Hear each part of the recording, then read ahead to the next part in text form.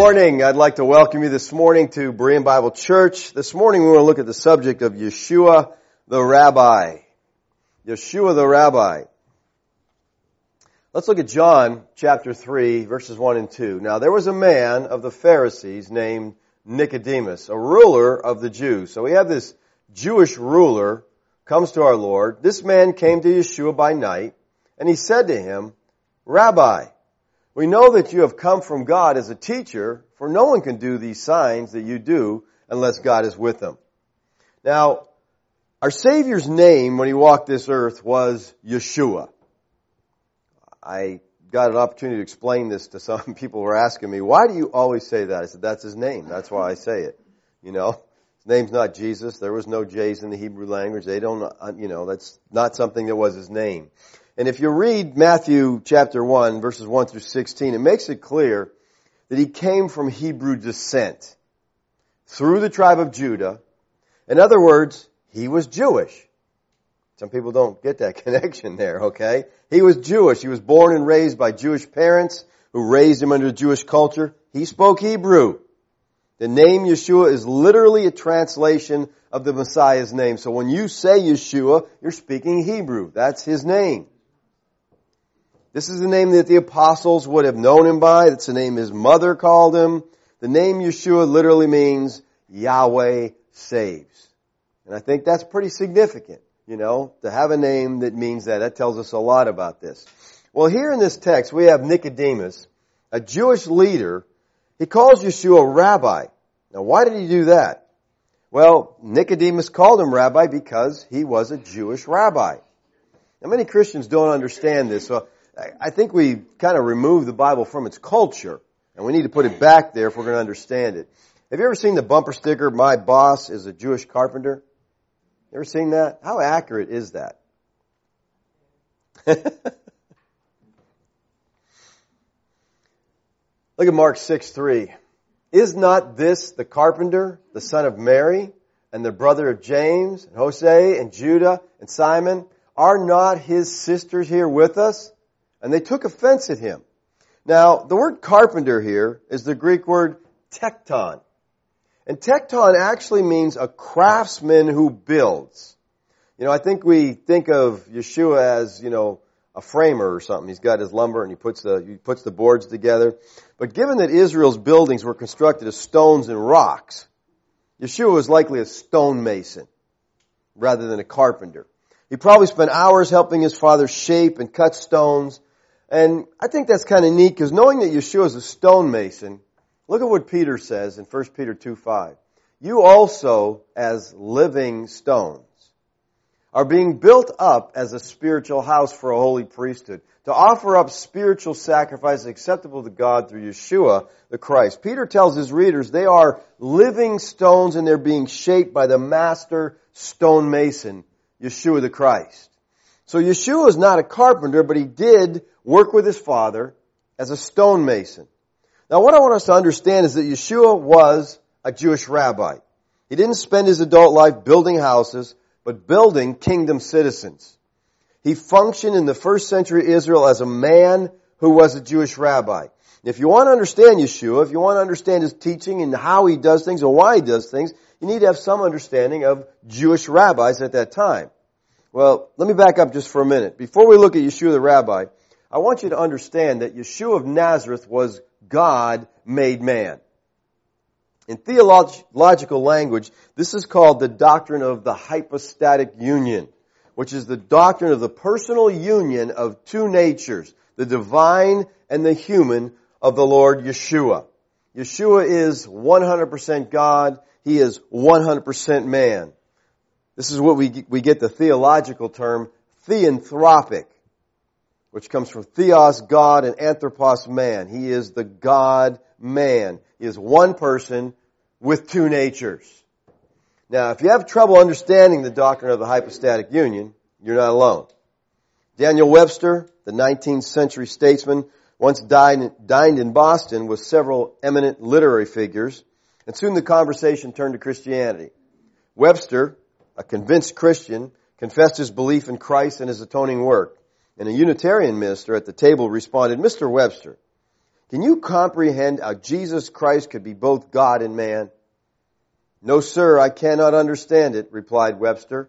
He said, I would be ashamed to acknowledge Christ as my Savior if I could comprehend it. He could be no greater than myself, and such is my conviction of accountability to God and my sense of sinfulness before Him and my knowledge of my own incapacity to recover myself that I feel I need a superhuman Savior. Amen. Good answer. Good answer. You know, there's plenty of scriptural evidence that teaches us that Yeshua is God. The Tanakh taught that the Messiah would be God. Now, this is a scripture you might associate with the holiday season, but it's really not connected with that. Micah 5:2, but as for you, Bethlehem Ephratah, too little to be among the clans of Judah, from you one will go forth for me, to be ruler in Israel. His goings forth are from long ago, from days of eternity. This is one of the one who is born in Bethlehem is to be eternal. The only person that is eternal is God, so Yeshua is Christ, the eternal God. Now the New Testament also, of course, affirms this in John 1:1-3. In the beginning was the Word, and the Word was with God, and the Word was God. He was in the beginning with God. All things came into being by Him, and apart from Him, nothing came into being that has come into being. Now the beginning here is the beginning of all beginnings. This is prior to the Genesis being written or the Bible being written. This phrase could be rendered from all eternity. John in this verse establishes the pre-existence of Christ in eternity past. He already was when the beginning took place. Now notice what Yeshua said to the Jews of His day. In John 8:58, Yeshua said to them, truly, truly, I say to you, before Abraham was, I am. How do you respond to that one? He made this staggering statement using the Tetragrammaton, which is the Old Covenant sacred name of God, Yahweh. Yeshua is saying that He, a man, pre-existed the patriarch Abraham, who lived 2,000 years earlier. Look at Exodus 3:14. It says, and God said to Moses, I am who I am. And He says, thus you shall say to the sons of Israel, I am has sent you. This is referring to absolute existence. By doing so, Yeshua claimed an existence that was timeless. There never was a time when Yeshua was not. He knows no past, no future. The Jews at the feast well knew that Yeshua claimed to be eternal God. And look at their response. They said, therefore they picked up stones to throw at Him. But Yeshua hid Himself and went out of the temple. Now His enemies knew that He claimed to be God. And the funny thing is, there are many today that claim to be Christians that don't know that. They don't even know what His enemies knew. He was God. Yeshua, who is eternal God, became a man, and we call this the incarnation, which comes from two Latin words, in plus cargo, meaning enfleshment, the act of assuming flesh. God chose to become united to true humanity. And Paul teaches us this in Philippians 2. He tells us, have this attitude in yourself, which was also in Christ Yeshua. And the attitude he's talking about is humility. God became a man. That's humility. Who, although He existed in the form of God, did not regard equality with God a thing to be grasped. So verse 6 teaches us that Yeshua is God. This is where the incarnation begins. This is the point from which He descends. God becomes a man. The word form here is morphe. And morphe has nothing to do with shape or size. Moulton and Milligan say morphe is a form which truly and fully expresses the being which underlies it. Morphe is the essential character of something. Yeshua pre-existed in the essence of God. Verse 6 says that Christ did not regard equality with God a thing to be grasped. And the word grasp here is from the Greek harpagmos, which means to take by force, to seize. It's used only here in the Scriptures. The noun refers to taking an attitude of seizing something. Our Lord didn't consider the expression of His divine essence such a treasure that He had to retain it at all costs. He was willing to waive His rights to the expression of deity. Let me give you a Curtis paraphrase of this. Who, always being the exact essence of the eternal God, did not consider equality with God as something that must be demonstrated. Everybody didn't have to, he wasn't walking around demonstrating his glory. The word equality here is isis, and it means exactly the same in size, quality, quantity, character, and number. We use it in English this way. For example, an isomer is a chemical molecule having a slightly different structure from another molecule, but being identical with it in terms of chemical elements and weight. Its schema may be different, but its morphe is the same. We use the term isomorph, having the same form, or isometric, equal in number. Isosceles triangles, one with equal sides. Now, Paul is saying that Yeshua is exactly equal with God. Is God omniscient? Then so is Yeshua. Is God omnipresent? Then so is Yeshua. Is He omnipotent? Is He the creator? Then so is Yeshua. If God is the beginning and the end, then so is Yeshua. And He makes that claim.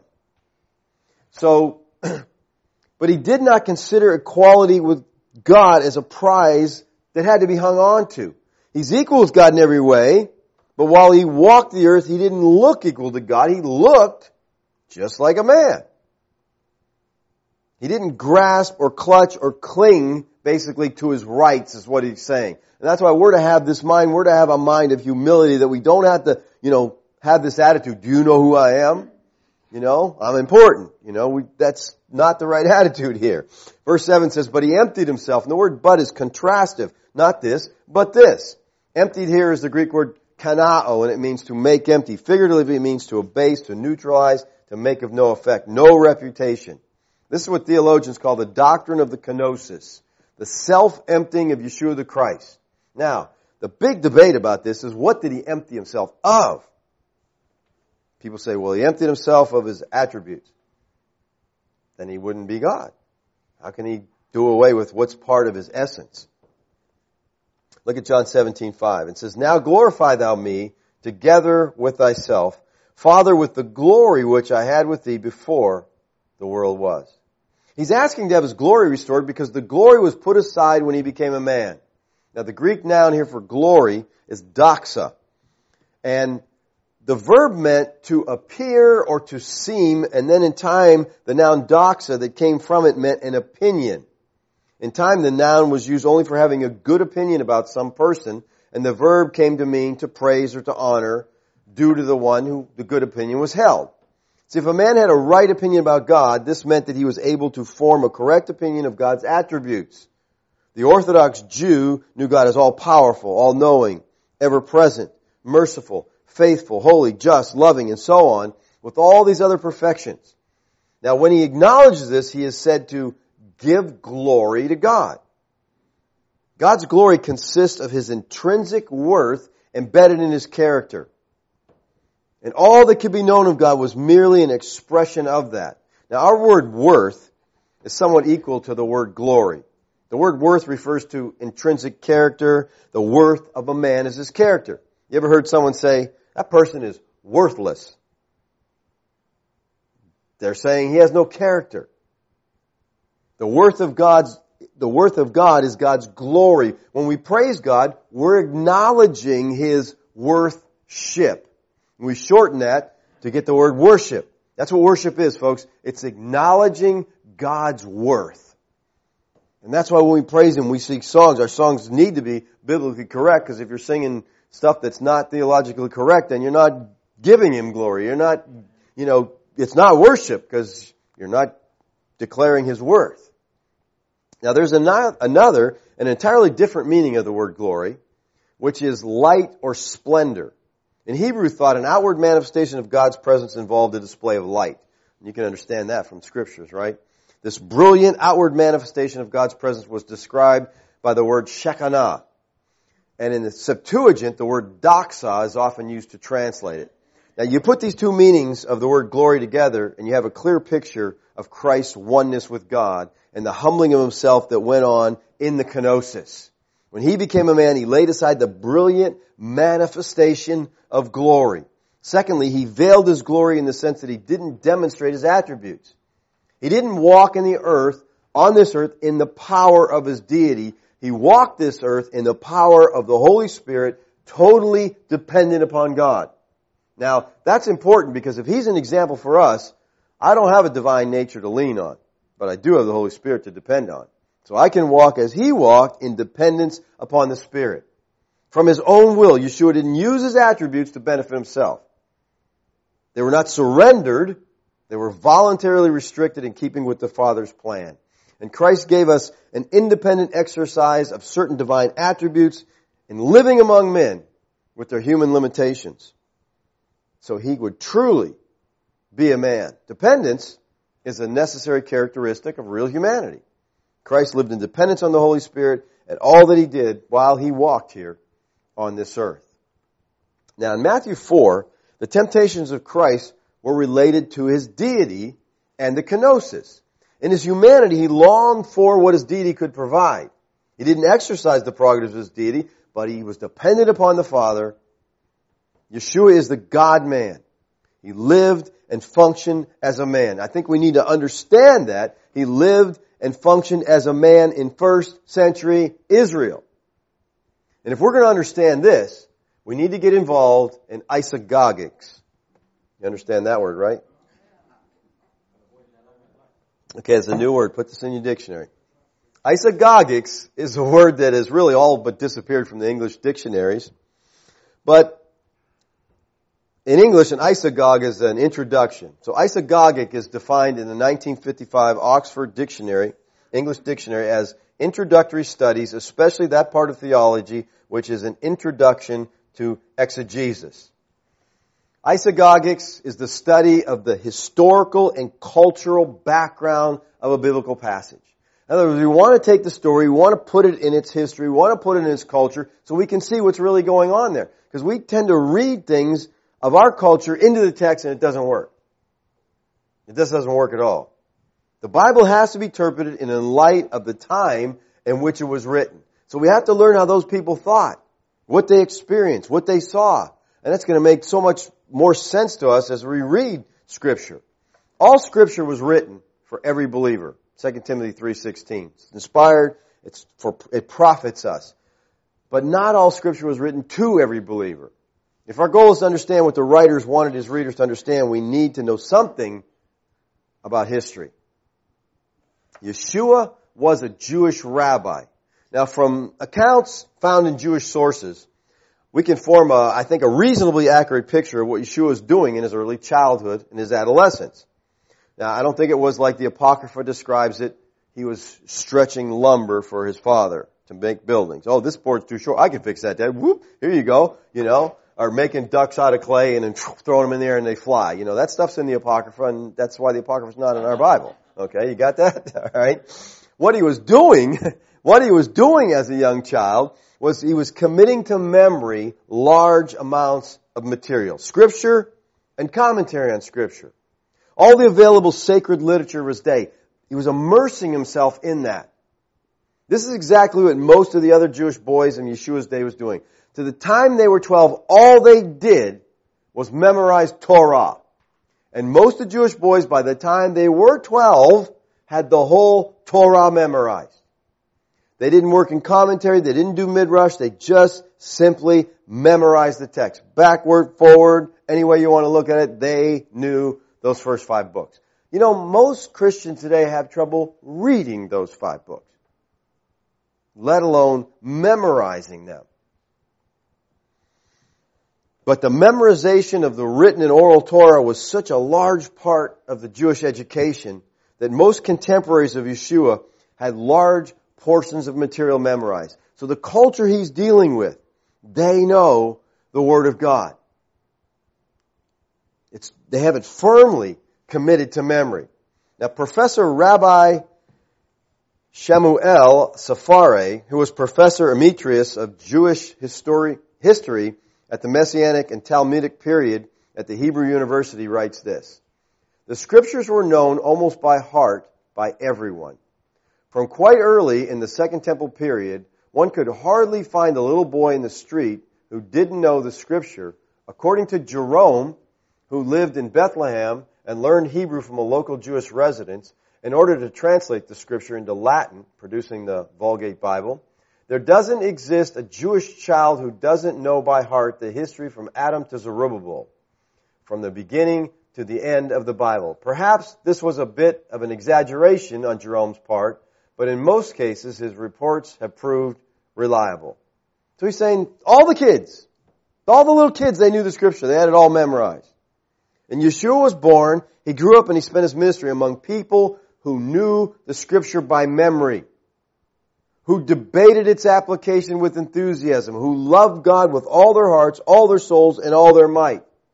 And God prepared this environment carefully so that Yeshua would have exactly the context he needed to present his message of the kingdom of heaven. Now, when I say this, I'm not talking about Judah and Jerusalem. Okay? I'll get into that here in a minute. He fit his world perfectly. Understanding this helps understand the great faith and courage his followers who left Galilee and went into the whole world to bring this good news had. Their courage, their message, their methods they used were completely in devotion to God and His Word.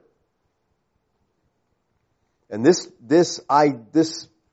education that they got was born in the religious communities in Galilee. All right? Now you see, if you can see the red line down there at the bottom, that's Jerusalem, and the X up there at the top, that's Galilee, Capernaum. All right? That's even a closer up look there at Capernaum. Capernaum was a small village of about 2,500 people. And, people tend to think of it as some kind of small hick town, but that would be wrong. It wasn't its day, in Yeshua's day, it was the Harvard or the Yale. If you take the Mishnah, which is the record of Jewish thinking from AD 0 to 100, there are more quotes from rabbis from Capernaum than all the rest of the rabbis in the world put together. The synagogue school found in Capernaum is 4 times larger than any synagogue school found until the 1500s. And this is the world where Yeshua ministered, a world highly educated in the Word of God. And by the time Yeshua began his public ministry, he had not only received the thorough religious training typical of the average Jewish man of his day, he had probably spent years studying with one of the outstanding rabbis in Galilee. Yeshua thus appeared on the scenes as a respected rabbi himself. Now the term rabbi is derived from the Hebrew word rab, which in biblical Hebrew meant much or many, numerous. It also was sometimes used to refer to high government officials or army officers. In Yeshua's day, Rab was used to refer to the master or slave or a disciple. Thus, rabbi literally meant my master, my teacher. It was a term of respect used by slaves. Now, the term rabbi in the time of Yeshua did not necessarily refer to a specific office or occupation. That would be true only after the temple in Jerusalem was destroyed in AD 70. It became more of an official position. It was a word meaning great one, master, teacher, applied to many kinds of people in everyday speech. But it was used as a term of respect for one's teacher, even though the formal position of rabbi came later. So calling Yeshua rabbi by the people of his day was a measure of great respect. All right? For him as a person, for him as a teacher, not just a reference to the activity of teaching. Many people in Yeshua's day referred to him as rabbi. He was called that by his disciples, John 4:31. In the meanwhile, his disciples were requesting him, saying, Rabbi, eat. Peter called him rabbi. Peter said to Yeshua, Rabbi, it is good for us to be here. Let's make thee 3 tabernacles, one for you, one for Moses, one for Elijah. The Sadducee called him rabbi in Luke 20:27-28. Now there came to him some of the Sadducees who say there is no resurrection. And they questioned him, saying, Teacher, Moses wrote of us that if a man's brother dies, and he goes on here, and teacher here is didaskalos, which means doctor, master, teacher. It's the same idea of rabbi. The lawyer calls him this in Matthew 22:35. And one of them, a lawyer, asked him, saying, a question, testing him, Teacher, which is the greatest commandment in the law? The crowds called him rabbi. And when they found him on the other side of the sea, they said to him, Rabbi, when did you get here? Now note the diversity of those who addressed Yeshua as rabbi. We've got a lawyer, a rich man, a Pharisee, a Sadducee, Peter, ordinary people. Clearly there's a wide range of Yeshua's contemporaries who called him rabbi. What was it like to be a first century rabbi? Well, from the gospel accounts, Yeshua clearly appears as a typical first century rabbi. He depended upon hospitality from the people. He taught outdoors, in homes, in villages, in the synagogue, in the temple. He had disciples who followed him as he taught. This is the very image of a Jewish teacher in the land of Israel at that time. Perhaps the most convincing proof that Yeshua was a rabbi is his style of teaching. For he used the same methods of Scripture interpretation and instruction as other Jewish teachers of his day. A simple example of this is Yeshua's use of the parables to convey teachings.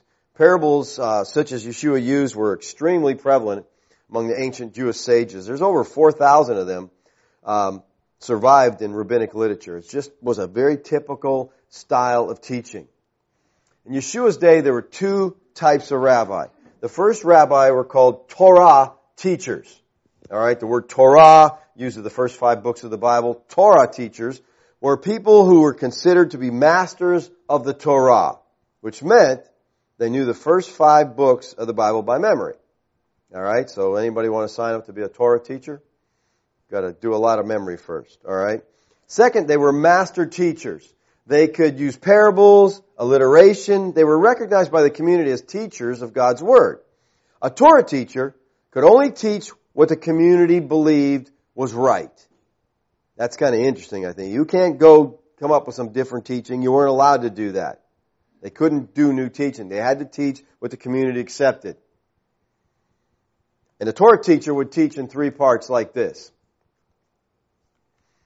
It is written, and then he would quote the text from memory, and then he would say, that means, and he would use parables, stories to explain what the text was talking about, and then he would say, according to, and he would quote one of the rabbis as authority that meaning had given to the text. All right, so it's written, that means, give commentary on it, according to. That's his, power. I'm backing it up with this rabbi said this, and there you go.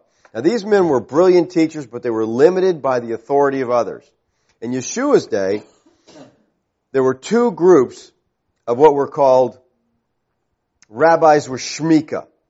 Now rabbis with shmika, we know from history there's about a dozen of them by name that lived from 30 BC to AD 70. They're not common. They didn't exist in Judea at all, these rabbis with shmika.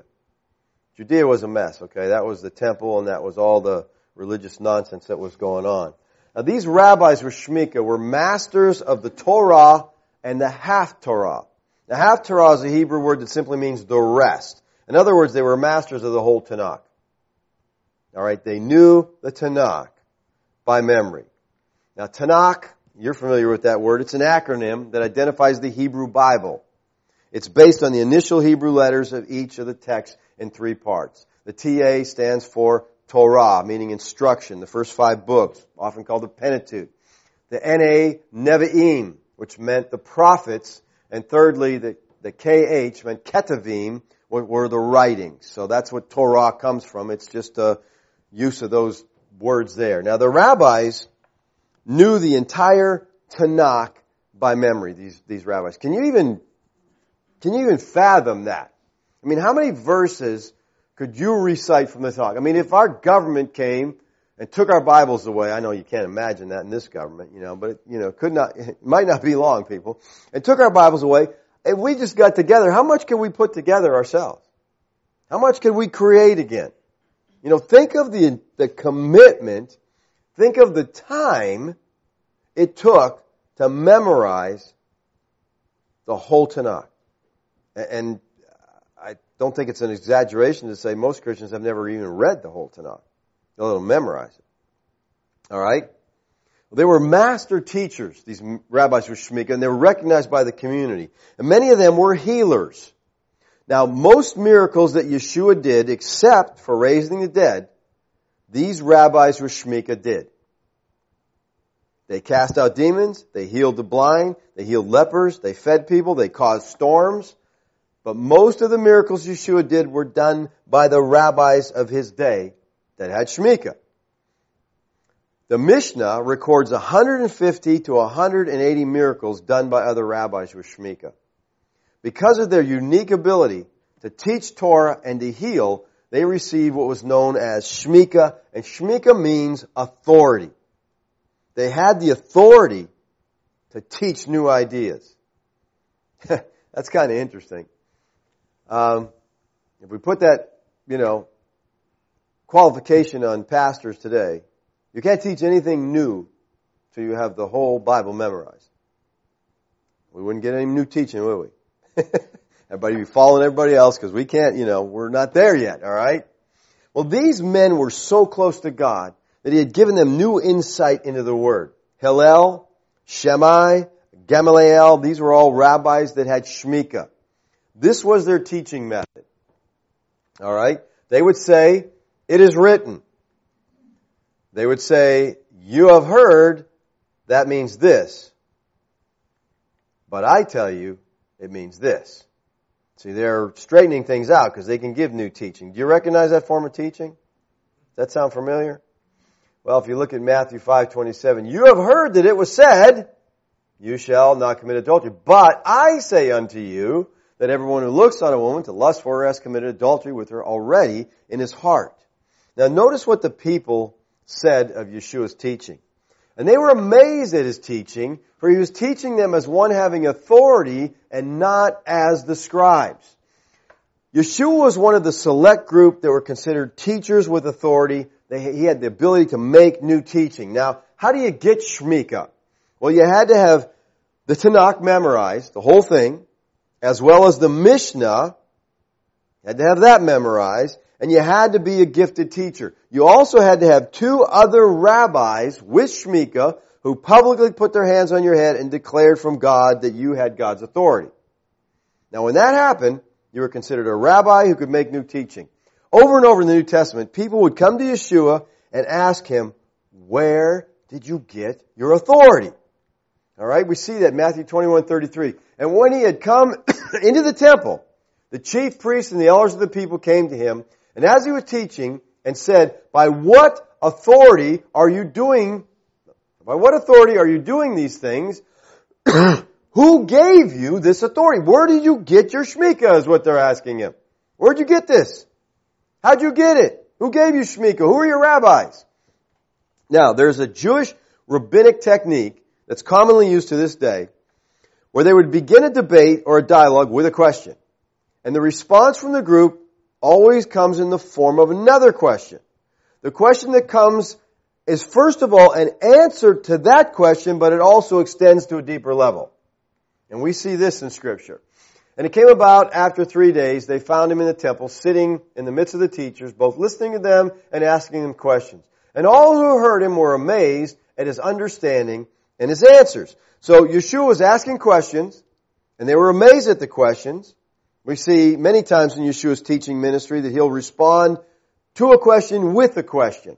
And listen, this is what you got to understand. His question is the answer to their question and taking the discussion further. And it came about one of those days while He was teaching the people in the temple and preaching the gospel that the chief priests and the scribes and the elders confronted Him.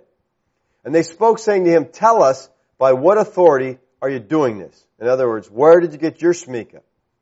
Or who is the one who gave you this authority? Who'd you get it from? Who's the one that laid their hands on you and gave you this authority? So to this, Yeshua responds in the typical rabbinic fashion with a question. And He answered and said to them, I shall also ask you a question, and you tell me, was the baptism of John from heaven or from men? Now, He is asking, did John get his authority, his shmika, from God or men? Now remember, his question answers theirs. So their question was, where'd you get your shmika? His answer is, John. What did he just tell them? He says, I got my shmika from John. When did John declare God's authority being on Yeshua? Well, in John 1:29, it says, the next day he saw Yeshua coming to him and he said, behold, the Lamb of God who takes away the sin of the world. This is He on behalf of whom I said, after me comes a man who has higher rank than I, for he existed before me. Who is the second one? So Yeshua is saying, John gave me shmika, but he had to have a second one, so the second one to declare God's authority on him was in Mark 1:10-11. And immediately coming up from the water, he saw the heavens open and the Spirit like a dove descending upon him, and a voice came out of heaven, Thou art my beloved Son, in thee I am well pleased. So Yeshua is the only rabbi in history who got his shmika directly from God himself. Now these rabbis for shmika had talmid, or disciples. Torah teachers didn't have disciples. Only rabbis with shmika had talmidim. Yeshua was not the only rabbi who had talmidim. What made Yeshua stand out was his age. I mean, he's only in his early 30s. Apart from Yeshua, the youngest rabbi that we know of with shmika was Rabbi Akiba. Akiba was 60 years old. Hillel got his when he was 70, Shammai when he was 85. And see, the thing that they question, how can you get shmika at 30? That's blew their minds. How can Yeshua know the Tanakh at 30 years old? How does he know all this stuff? See, each of these rabbis with shmika, they had their own way of coming up with new teaching. And that method of interpretation was called their yoke. The yoke of the Torah is the way that you take the burden of keeping Torah on your shoulder. You do it according to their method. Every rabbi had a different yoke. Torah teachers would teach the accepted interpretations or yoke of their community. They didn't come up with new ones. So if you wanted to know what a rabbi with shmika's yoke was, you would simply ask him, what's the greatest commandment? The greatest commandment will tell you what his yoke is. What was Yeshua's yoke?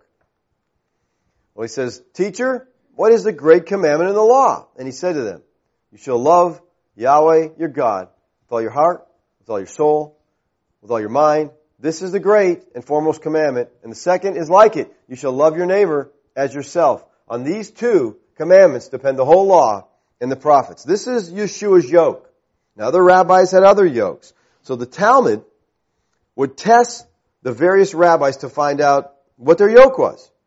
We see this happening often to Yeshua in the Bible. Various people will come up to him and they test his yoke. They wanted to know if his interpretation of Torah fit with the Torah. Now picture that you have these different rabbis with their different yokes, all really trying to understand the Torah. And then along comes Yeshua and says, come to me, all who are weary and heavy laden, and I'll give you rest. He says, take my yoke upon you and learn from me. For I am gentle and humble in heart, and you shall find rest for your souls. For my yoke is easy, and my burden is light. Yeshua is saying, does your yoke tire you out? Come and take my yoke. And I don't think he was speaking to the unsaved here. He's not talking about the burden of sin that people, have. He's talking about their understanding of the Scripture. Many people burdened with sin, want this removed, and so that's how most people translate this, but I don't think that's what he's talking about here at all. What was Yeshua's yoke? It was love God with everything in you, love your neighbor yourself. Is that an easy yoke? Well, it's easy to understand, maybe not so easy to do, but yoke gives you the picture of an animal with a yoke pulling a burden. The burden in keeping the will of God, it's going to take hard work. You think it's easy to obey God? No, it's difficult in order to do that. But you have to have a yoke. Your yoke is the way you interpret Torah. And I think we kind of understand that today because people have different hermeneutics, different ways of understanding the Bible, and depending on what that is, some yokes are pretty heavy. There's people that are legalists, they're Pharisees. Man, it's a yoke that crushes people. In Yeshua's day, the great teachers used a technique that's still today called, or it is today called remez. I don't know if they called it back then. Remez or hint, in which they use part of a scripture passage in a discussion. And we see this a lot in Yeshua. He'll pull just little sections from here and little section from there and kind of put it all together. And you're like, man, he's just jumping all over in the scriptures, using different scriptures. When they did that, they assumed their audience's knowledge of the Bible would allow them to deduce for themselves the full meaning. Like I said, Yeshua used this method often. And an example of this is Yeshua's comments to Zacchaeus in Luke 19. Yeshua said, for the Son of Man has come to seek and to save that which is lost. Now we read that and we think, yeah, that's cool, no big deal. We don't think anything of it. But the background of this statement is Ezekiel 34. And in that text we have Yahweh angry with the leaders of Israel for scattering and harming the flock, the people of Israel. And he states that he himself will become a shepherd, he will seek the lost ones, and he will deliver them or to save them. And these people that he's saying this to know Ezekiel 34. They know that. They know that Yahweh has promised to come and seek and save the lost. So here comes Yeshua, and he says, I've come to seek and save that which was lost. Now look at the text in Ezekiel 34:16. Yahweh is speaking here. He says, I will seek the lost, bring back the scattered, bind up the broken, strengthen the sick, but the fat and the strong I will destroy. I will feed them with judgment. So based on this, the people of Yeshua's day understood that the Messiah to come was going to seek and save the lost. And so by using this phrase, knowing the people knew the Scripture, Yeshua said several things. They heard several things as he spoke this. To the people he said, I am the Messiah and Yahweh no less. To the leaders whose influence kept Zacchaeus out of the crowd, he said, you have scattered and harmed the flock of God, and I will bring judgment on you. And to Zacchaeus he said, you're one of God's lost sheep. He still loves you. He is seeking and saving his flock. And this technique indicated, just a brilliant understanding of Scripture and incredible teaching skills on Yeshua's part. It also demonstrated the background knowledge of Scripture of the common people of that day. They understood you could do this. Now, we're in a day and we're in a time when you can't really use Scripture to talk to people, okay? Christians don't know Scripture. We were talking about this at the conference. They were saying, what is the biggest problem we have as preterists and moving this movement forward? And my response was, the biggest problem we have is biblical ignorance. You can't talk to people about preterism because they have no knowledge of the Scripture. So you have it's really hard to lay a foundation. So I think what we have to do is we have to get people to somehow get in the Word of God, learn something about it, so they can understand what we're saying. You can't talk Scripture with people who know no Scripture. And I think if we want to understand the Scripture, we want to understand the words of Yeshua, we need to understand the culture. We need to understand that he was a rabbi. He taught using methods and techniques of a rabbi. He taught to people who knew the Word of God. So if you really want to understand his teaching, you got to learn the Scriptures. Especially you got to learn the Tanakh, because everything he's teaching is coming from the Tanakh. And the more you know your Bible, the more you understand what he's saying when he says these things. We need to read it, we need to reread it, we need to read it until it comes out in our speech, until it controls our actions. And that's the advantage of Yeshua's audience in that day. The Galileans had such an understanding of Scripture. It was everything to them. And so when he makes these statements, they know where he's going. They understand what's happening. There's a remez that he uses with John the Baptist, which is really cool, and you don't get it if you don't get remez. But John says to Yeshua, are you the one to come, or do we look for another? And Yeshua says, you go back and tell John that, the blind are seeing, the deaf are hearing, the dead are being raised. But he leaves something out. And if you go back to the original text that he pulls those scriptures from and read it, one of the things in that text is the prisoners are set free.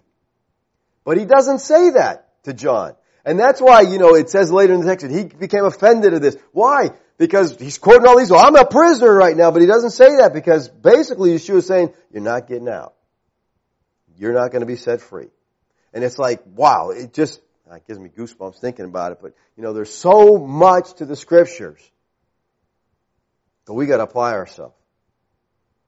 We got to put some work and some time in. We need to shut off the TVs. We need to get away from the games, get away from some of the things that are so insignificant, and begin to spend time in the Word of God, that it might have an effect on our life. The coolest thing to me about the Bible is you're never going to get to the point where you got it all down.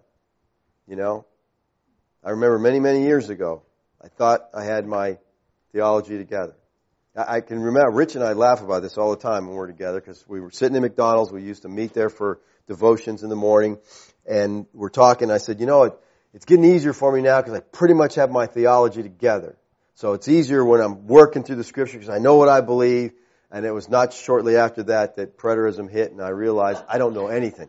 I don't know anything at all. And I'm still learning that lesson every day, I'm learning that I don't have a clue. There's so much there. But I'm excited to get all I can while I'm here. So we just got to commit ourselves to it. We gotta do what we can to understand what's in there. And it takes a little work on our part, and that frustrates people, but I'm sorry, you're English speaking people, in an American country, you have no clue about you gotta learn their culture, you gotta learn their language, you gotta learn some things, some history that's going on, and it's gonna help you bring the scriptures to light. Let's pray.